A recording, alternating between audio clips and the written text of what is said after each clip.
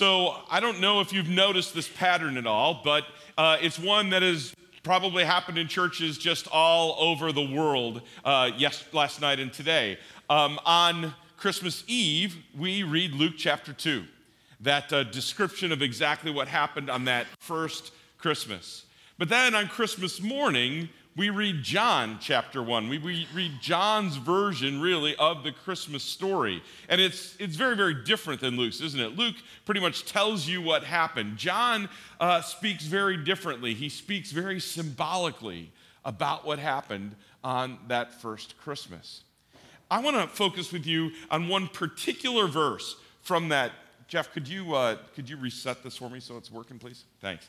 I want to focus on one particular verse that we just heard read from John's gospel. And that's this verse. It's John 1, verse 5. The light shines in the darkness, and the darkness has not overcome it.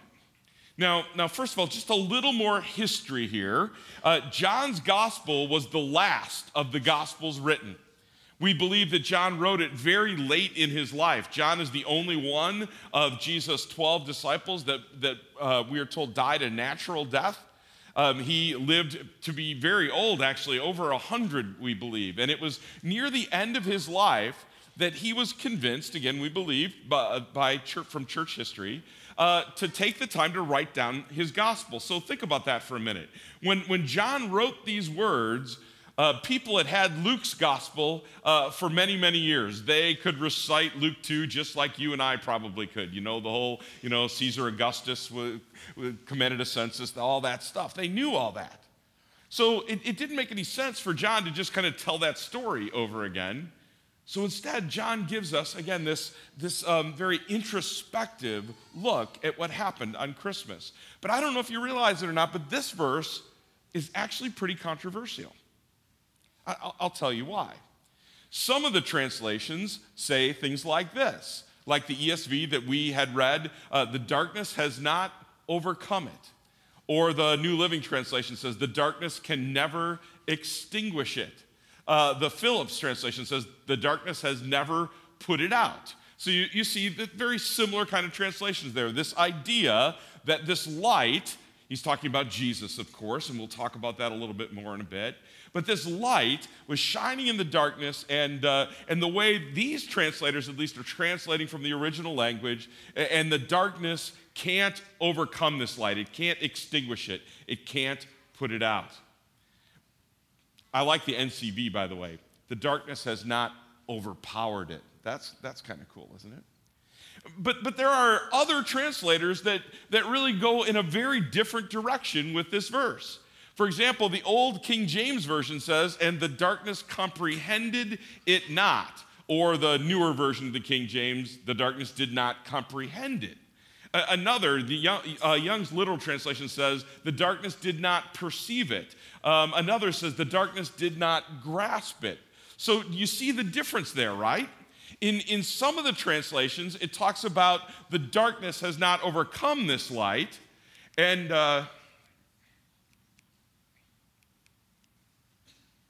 in others, it's that the darkness hasn't understood it.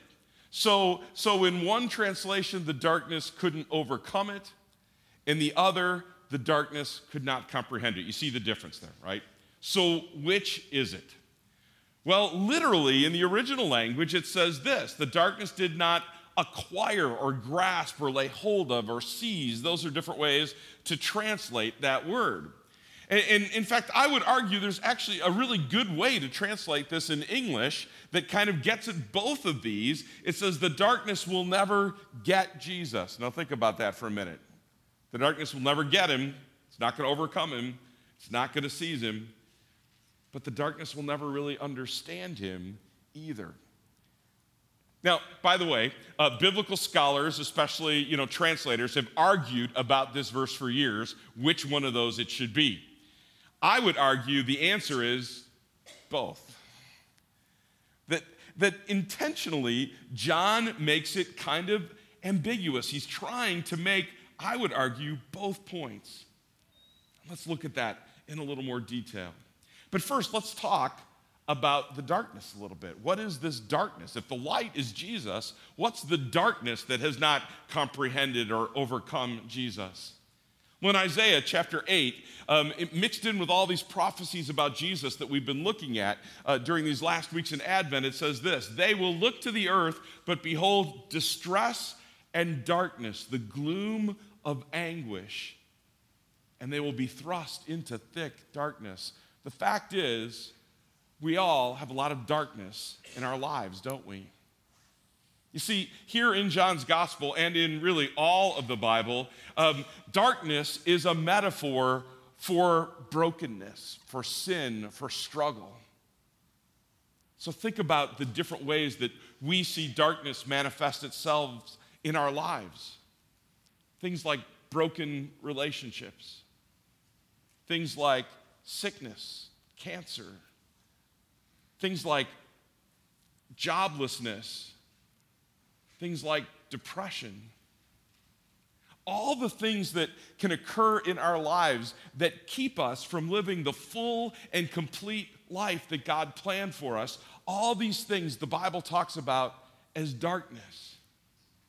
And that darkness can be powerful in our lives, can't it? Ultimately, the ultimate expression of darkness in our lives is death itself. In John 3, he puts it this way: "And this is the judgment. The light has come into the world, and people love the darkness rather than the light because their works were evil." In other words, John makes the point that there's a certain part of us that likes the darkness, because in the darkness you can't see our faults. You can't see our failings. You can't see our struggles. I've noticed this. Maybe you've noticed it too. This time of year, when I'm getting up and going to work, it's dark outside, right? And if I'm not careful, I'll end up with one blue sock and one black sock. Once you get in the light, you realize, I had a problem this morning, right? There's something about the darkness that is almost appealing to us, because we can hide our faults and our failings in the dark, and it's only in the light that those become apparent. When I was a kid, I wanted a bunch of Beatles albums, and my parents, one year, I could see wrapped under the Christmas tree was an album. Now, for those of you that are younger, albums were these big black things, okay? I guess actually they're coming back again now. LPs are popular again, but that's what I wanted. I wanted a Beatles album for Christmas, and I unwrapped it, and it was this. It was Simon and Garfunkel. I'm like, Mom, I wanted a Beatles album. And she was like, you're not getting the Beatles. She didn't like the Beatles, okay? But Simon and Garfunkel were okay, right? But actually, this did become one of my favorite albums. But there's an interesting song on that album, isn't there? Do you remember it? It's this song called The Sounds of Silence. And do you remember the first line of it? "Hello, darkness, my old friend," right? There's something about the darkness that we like, that's appealing to us. But the Christmas message is that the light has come in the darkness. Jesus is the light that shines in the darkness of our lives. And what John says in our verse that we're looking at today is that light is powerful. First of all, it's so powerful that the darkness can never really understand it, can never really comprehend it. You realize that for the past month, since Thanksgiving, maybe even before Thanksgiving this year, that we've been bombarded with Christmas carols, like pretty much everywhere you go, right? Think about it. Do you know how many of those Christmas carols actually have a wonderful message about the birth of our Savior Jesus?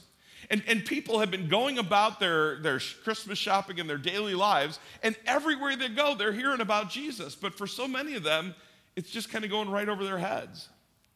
I've noticed this. I love to go look at Christmas lights. And, like this house here that, you've got all kinds of stuff out there. And I'm amazed at how many of those Christmas light displays have a manger scene in them. Like this one. Can you find it? Yeah, it's right down over there, right next to the 30-foot Santa Claus. That's where it is, right?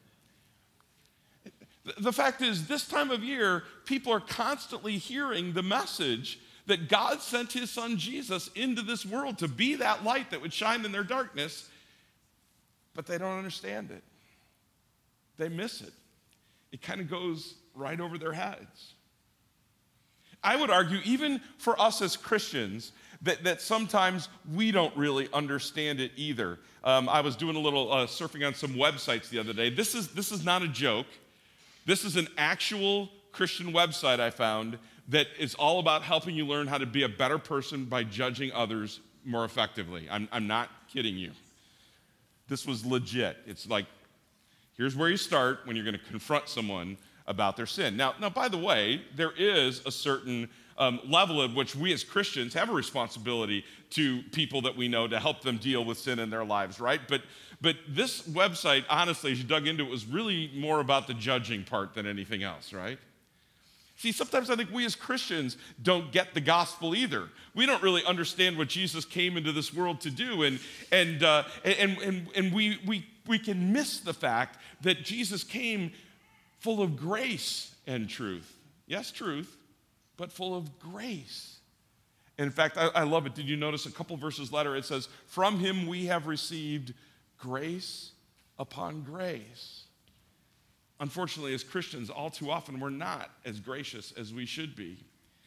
And I think the reason for that is because grace is just amazing news. It's unbelievable news. It's almost too good to be true kind of news. This is an actual picture from a store the other day.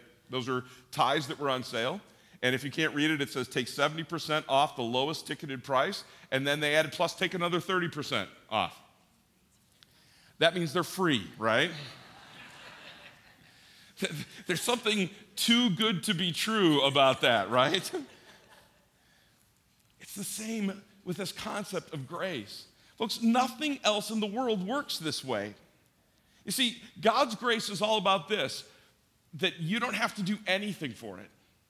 You don't have to go to church a certain number of times before God gives you his grace. You don't have to clean up certain sins in your life before God gives you his grace. You don't have to prove to God that you're worthy of his grace before he gives you his grace. There's nothing you have to do to receive his grace. It is a free gift given through Jesus. Jesus came into this world to give you life, and he expects or demands nothing in return. Now, we get to respond to that grace. We love because he first loved us. But grace works like nothing else in this world. Everything else in this world, if I want something, I've got to give something to get it in return. Not God's grace. And that seems too good to be true. And that's why the world, and that's why even why we as Christians sometimes struggle to understand God's grace. But that light, which gives light to everyone, was indeed coming into this world. And that light shines in the darkness. And not only does the darkness not understand it, but the darkness can't stop it. I don't know if you've ever had this experience. You've been in a totally dark room, and all it takes is one little candle, and the whole room is full of light, right? The darkness just, it can't stop it. That's why I love that image that John uses about his light, Jesus' light in our lives. So here's my prayer for you on this Christmas. My prayer for you is that you would understand that the darkness in your life, it's nothing compared to Jesus. That the things that you struggle with day to day in your life, Christmas means that those struggles are behind you. That the light of God's love and grace is powerful enough to overcome any darkness in your life, any sin in your life, any pain in your life, any difficulty in your life. That's what we celebrate. The light shines in the darkness, and the darkness can't stop it. Amen.